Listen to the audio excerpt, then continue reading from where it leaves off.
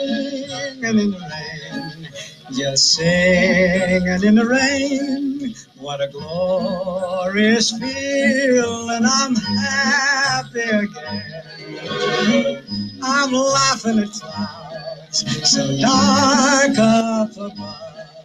The sun's in my heart, and I'm ready for love. Let the stormy clouds chase everyone from the place.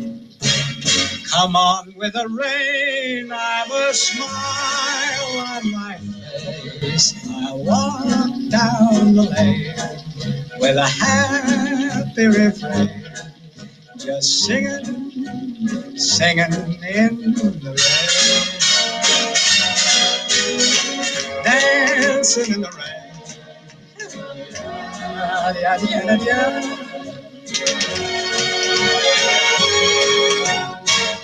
I'm happy again.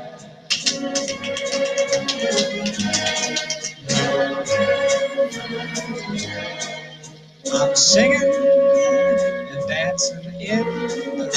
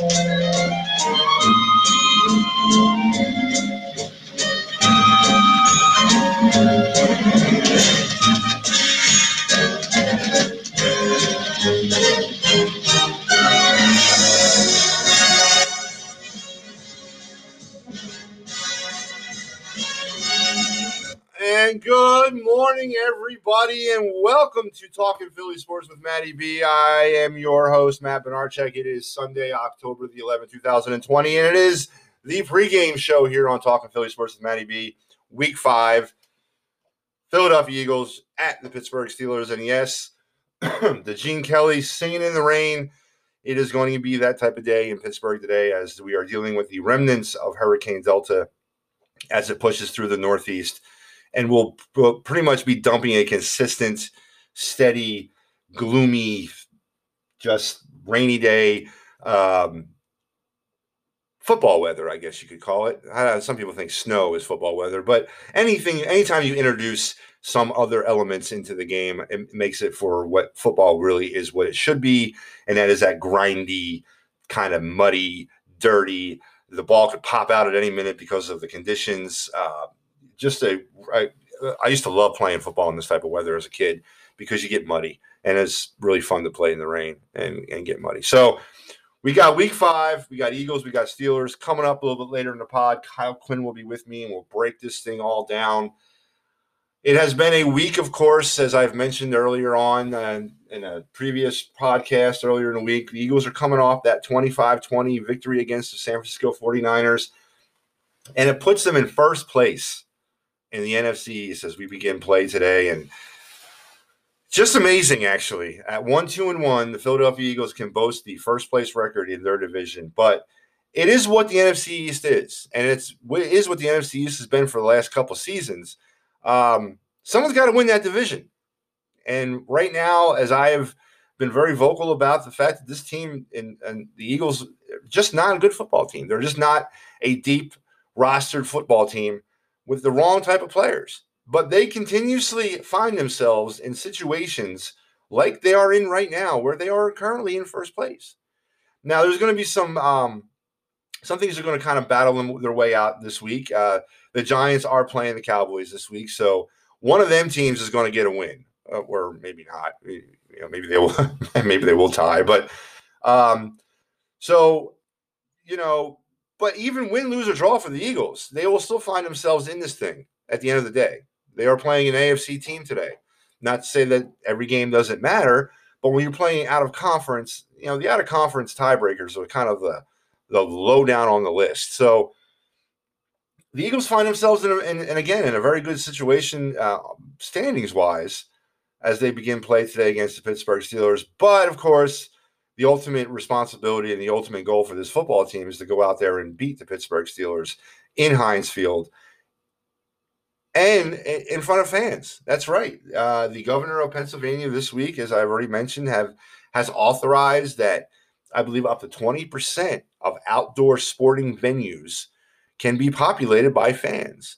Now, he has also put a little bit of a asterisk on that by saying that it'll come down to the local municipality to whether, to either let that happen or let that not happen. But as far as the state is concerned, they are okay with it. So out there in Pittsburgh today, they will have fans in the stands partaking in today's game against the Eagles and the Steelers. So, we're stepping our way back into some normalcy, and we're stepping our way back into some pre-COVID world, which I know everybody is more than ready to be deep into, and I, of course, am as well. But today we got a football game, and today we got a football game between the Philadelphia Eagles and the Pittsburgh Steelers. Now, for most, I guess, purposes, this is the first legit test of the Philadelphia Eagles against any opponent this year. You can make a case for the Rams, you can make a case for the Niners, but when you're looking at the Steelers, you're looking at a team that is battle-tested, veteran-proven. You got a starting quarterback who is a future Hall of Famer in Ben Roethlisberger. He's also a Super Bowl champion. You got a Super Bowl champion head coach in Mike Tomlin. So this is not a fly-by-night, let's get lucky out there type of team. This is a proven team. Now, they play in the AFC North, which is a division that has been recently dominated by the Baltimore Ravens, but they do push the Ravens, and they are expected to play the Ravens twice a season. So this is going to be a true test to what this football team is really about today. I really believe that. And then when you factor in the weather, you factor in the rain, you factor in the type of day that it's going to be out there in Pittsburgh, I think this is going to be an absolute huge test for this football team come here at 1:00. And good, because I think what the Eagles can do is they can build off of what happened last week. Now, win, lose, or draw, I think when you look at the game inside the game for the Eagles today, you just want to see them continue to get better. You want to see certain aspects of this team continue to get better. The offensive line, which me and Kyle will talk about in depth about certain, the Jordan Mailata's role on that line. You just want to see that connectivity and that continuity with that group continue to get a little bit better. Obviously, when you look at what Doug Peterson has had to work with on the offensive side of the ball this year, it kind of puts into to focus a little bit about how limited his playbook has been. When you patch together an offensive line, heading into week 1, and then that patchwork has been needed to be patched as we get into week 5, there's certain aspects of your game and your game plan that you're just not going to be able to run that well. And it's going to take time for that meshing to happen. And that is not more evident than it is in the screen game. Now, the screen game is a part of the game, a part of this game that the West Coast offense really, really relies on. And if you can run an effective screen game, actually, that's the meat and bones of the West Coast offense. When you look at that, is the ability to run the screen game. Now, Doug Peterson, in his time here in Philadelphia, I wouldn't even say that he's been married to the screen game. I mean, he'll use it a bit. He doesn't use it anywhere near the way Andy Reid used it while he was here, but Doug Peterson still uses it. And when you can't, or you don't feel confident in your ability of the offensive line to pull, to get in sync with their blocking, to know where that running back is before they even throw that first block. So basically, you take that thing right off the table from the very beginning. It limits you. It does. It limits you. It takes a big chunk of your offense away, and that has been evident this season with the Philadelphia Eagles. They have been playing a very limited playbook, and rolling Carson out, doing the RPOs, getting him on the move. I mean, that's Carson Wentz as a quarterback. But right now, Doug Peterson has really no other choice but to play Carson that way because of the fact that he's so limited in what they can do. So, listen, we get another week into this. The offensive line in the current configuration as it is right now has had another week to work together. I think you're going to start seeing a little bit better play from them as a group. They've definitely gotten better since week one in their 8 quarterback sacks allowed. But I think you're going to start seeing them get a little bit better. And today's going to be a test. Today in a game that should be, and almost you think it will be, dominated by the run game because of the elements, that offensive line is going to have to be able to block. That offensive line is going to have to know their assignments. That offensive line is going to have to be where they need to be in order to execute any kind of running game. Now, heading in today, obviously, when you look at the Steelers and you look at the Eagles, Steelers enter today at 3-0. They are coming off of a forced bye week because of their interaction with the Tennessee Titans, who, of course, tested positive. Multiple players on that team tested positive for COVID-19. So the Steelers were coming off of a forced bye week. So they're rested. They're rested. Their players, whatever things they've been dealing with or pretty much handled right now. The Eagles, of course, are still kind of finding their way through their own selves as we enter play today. So when you look at that, you can make a case that the Steelers might have a little bit of an upper edge on the Eagles because of coming off of a bye week. But, I don't know. I was never a fan of the bye week. I think the bye weeks were, installed into the game today because of just the wear and tear that this game has on a player. I don't think I believe they're necessary, but there's always something to be said about a team that's hot or a team that's playing to keep the ball rolling, to keep that gel happening. And a team like the Philadelphia Eagles, to be honest with you, don't need a bye week right now. They don't. They got to continue to build their continuity and they got to continue to work together and get on the same page. So the Steelers are coming off of a bye week. The Eagles are not. But the Eagles are coming off of their first victory of the year against the San Francisco 49ers last week. So both teams kind of probably feeling pretty good about themselves heading into today. As I said, you got a game out there that's going to be really sloppy. It's going to be really kind of, kind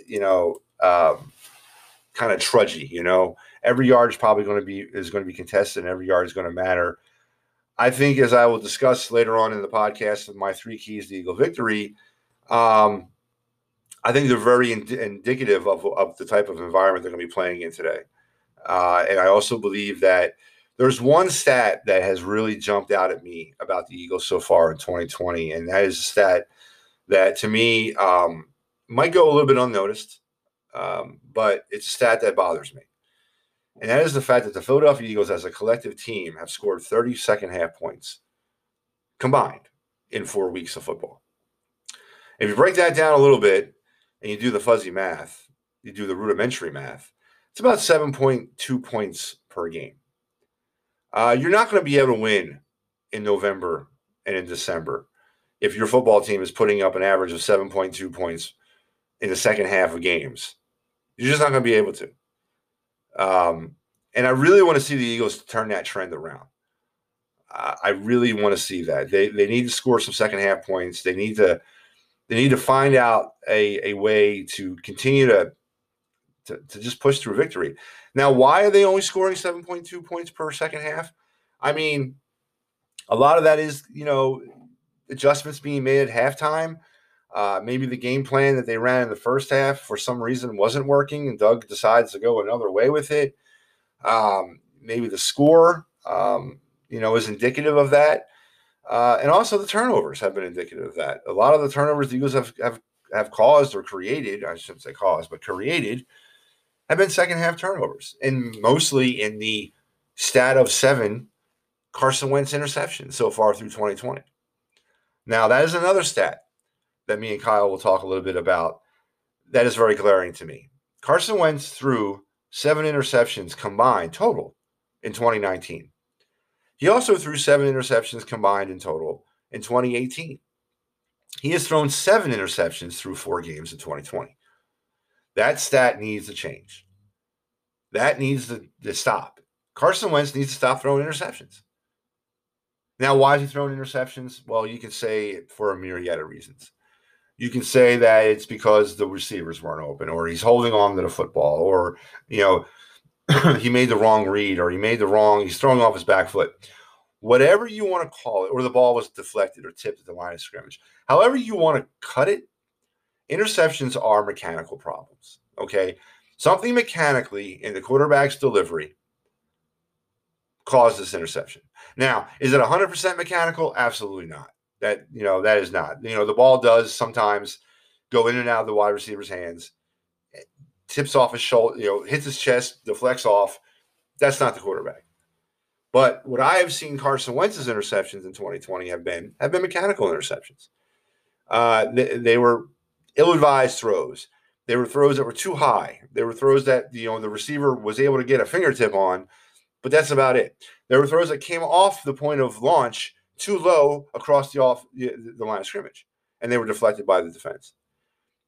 They have been mechanical interceptions, and Carson Wentz needs to stop that. He needs to fix that.